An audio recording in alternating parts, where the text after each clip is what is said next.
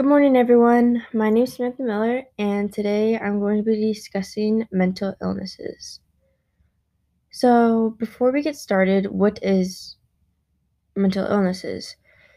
It's basically a wide range of health disorders with involving emotion, thinking, or behavior, such as associating with distress or problems, functioning in social and work or family activities. So some things that we might take for granted as in just talking to your family could be a struggle for some people with mental illnesses. So mental illnesses, let's say like in the 1800s was super complicated. We did not have a good understanding of what exactly mental illnesses were or had a good understanding of the brain technically. So globally with medicine, it was chaotic.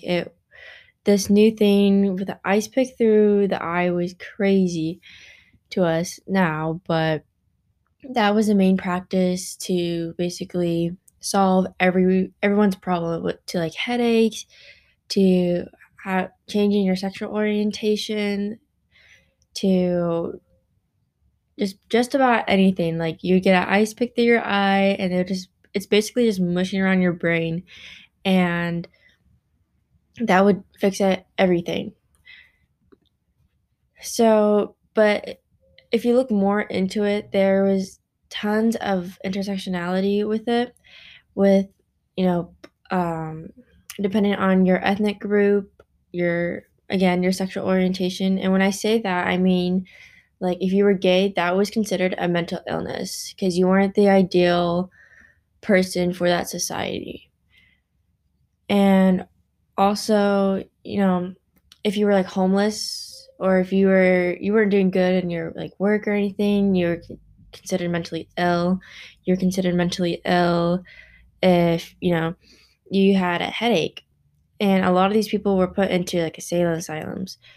And like people were overloaded in there because a lot of the things that were considered mentally ill during that time would be basically bizarre to us now. So, some good things and bad things that have come with medicine is that obviously now those things seem crazy, which is good.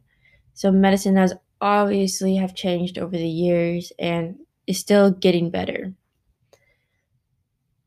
But after like a few decades later, let's like late 1900s, so say like 1970, a lot of the facilities were actually cut.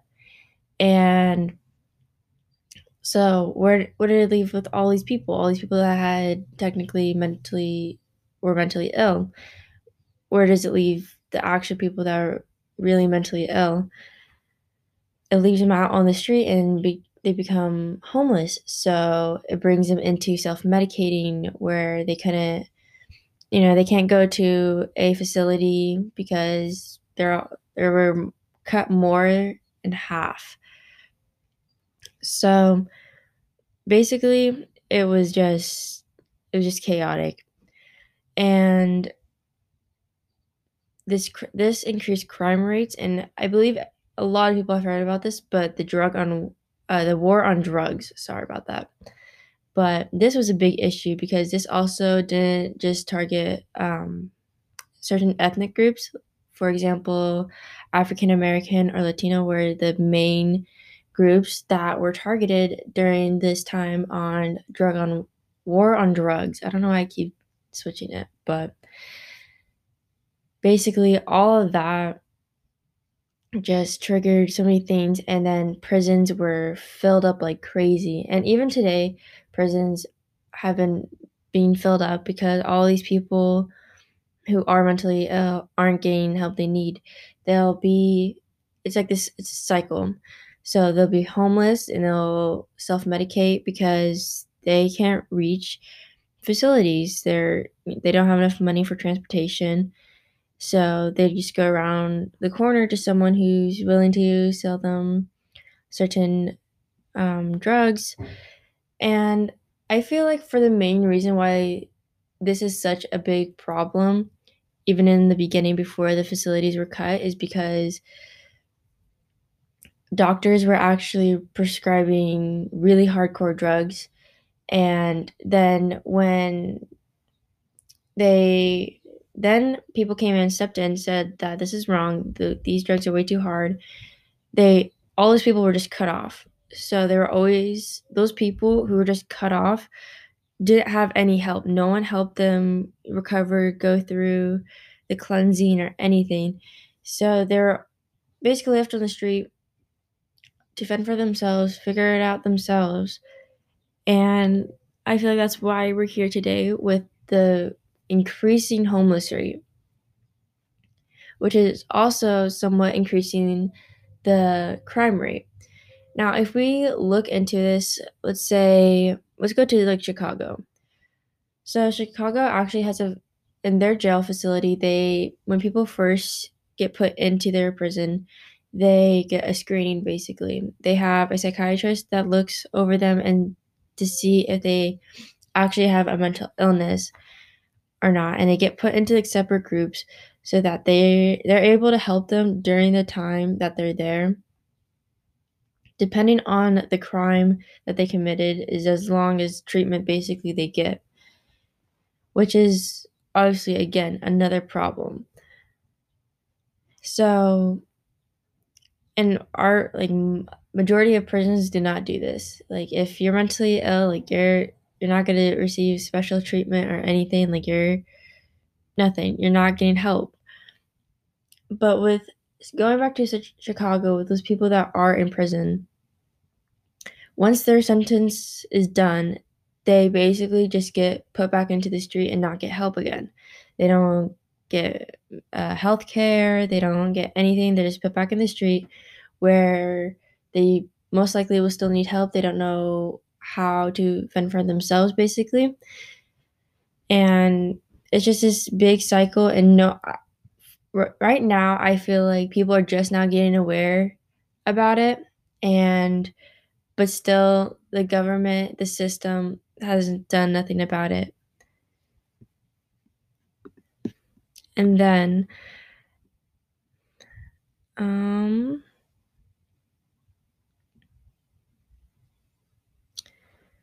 and even today there is tons of intersectionality. Like I'm sure everyone's heard about, so with like depression, people think about depression as you're always sad, you have really low self-worth. And depending on what gender you are, like if you're a girl and you come out to someone saying you're depressed, you might hear these things of like, oh, you're just making excuses, you're too emotional, or it's just a phase. And I feel like for me personally, I've had this happen, and also I've seen many people go through the same thing of hearing that. And especially when you hear someone say, "Oh, it's just a phase, like, you'll grow out of it, like, everyone your age goes through this," it makes you feel like, "Oh, it's gonna be okay," for some people, but for some people, it's like, it's not just, like, a clothing style where it's, like, a phase of, like, that. It's something that person's going out and telling someone and trying to get help, but then they're just told, "Oh, it's just a phase, don't worry about it." And you're left there with not knowing what to do or how to work through these emotions or these problems. And just to clear it all out, depression is not something that you're just sad or have really low self-worth. It could be something that we all take for granted sometimes, like waking up in the morning. That's a struggle with someone who has depression, for example. Just focusing and always feeling tired could be like a form of depression. There's so many different forms of depression that isn't really shown. So people get this like stereotype of what depression is. So when other things like this happens, they don't know what's happening to them. They don't know how they can help themselves. And also another thing that goes into intersectionality is, let's say let's say you're a guy and you also come out with saying that you're depressed. People are gonna be like, "Oh, be a man, snap out of it," or you're just making excuses. And I've heard this before to many males that have experienced this, and they don't know they're going through depression. They think they're crazy and they don't know how to deal with these things. And it's like, no, like it's okay. Like, you can go find help. You can be there for that person. You can do all these other things, but you never want to make someone feel less than. And that's what something this is why I've chose this topic, because I feel like people with mental illnesses are treated less than, and people have this idea of, I feel like, someone with like dementia, they have this idea that this person is crazy, or they don't know where they're at, or there's something really, really wrong in their head. Yes, mental illness does have to do with things in the brain, but doesn't mean that person isn't still a person. They still deserve to be treated like one.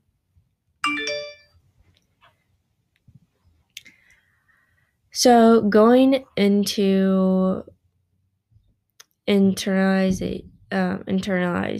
So when people with mental illnesses that I've seen, after they hear the things with, you're too emotional, or it's just a phase, like snap out of it, they tend to get this like really low self-worth. And self-medicating is also a really big problem, because they can just go around the corner and get something super cheap, or they could, make an appointment, do find a doctor who's willing to help them, go through all the system stuff, and take a way longer time when they need something now, they need help now.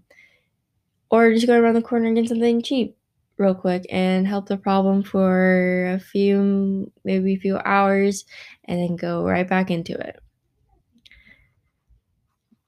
But this also makes me wonder of who's helping these people, who, with the system, the facilities that were cut, like who helped those people.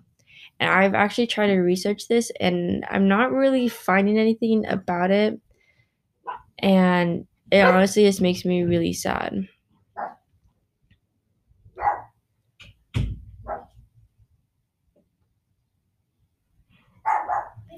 Well, and also for some, and one of the part of this podcast that I'm gonna go into some things that people, you know, who may not experience any mental illness, and how to get involved and help others that do. So, for starters, I believe that with just about anything, before you get involved with it, make sure you're educated on it, so you know your do's and don'ts, and understand, what you're doing basically. And especially just like any anything else, like there's many, many, many different types of mental illnesses. And within those illnesses, there's different forms of it. And so, like, and I already went into the example of depression, but in my opinion, some of the great things that have happened with all this downfall and all of this suffering is that I'm seeing people come more together and try to help.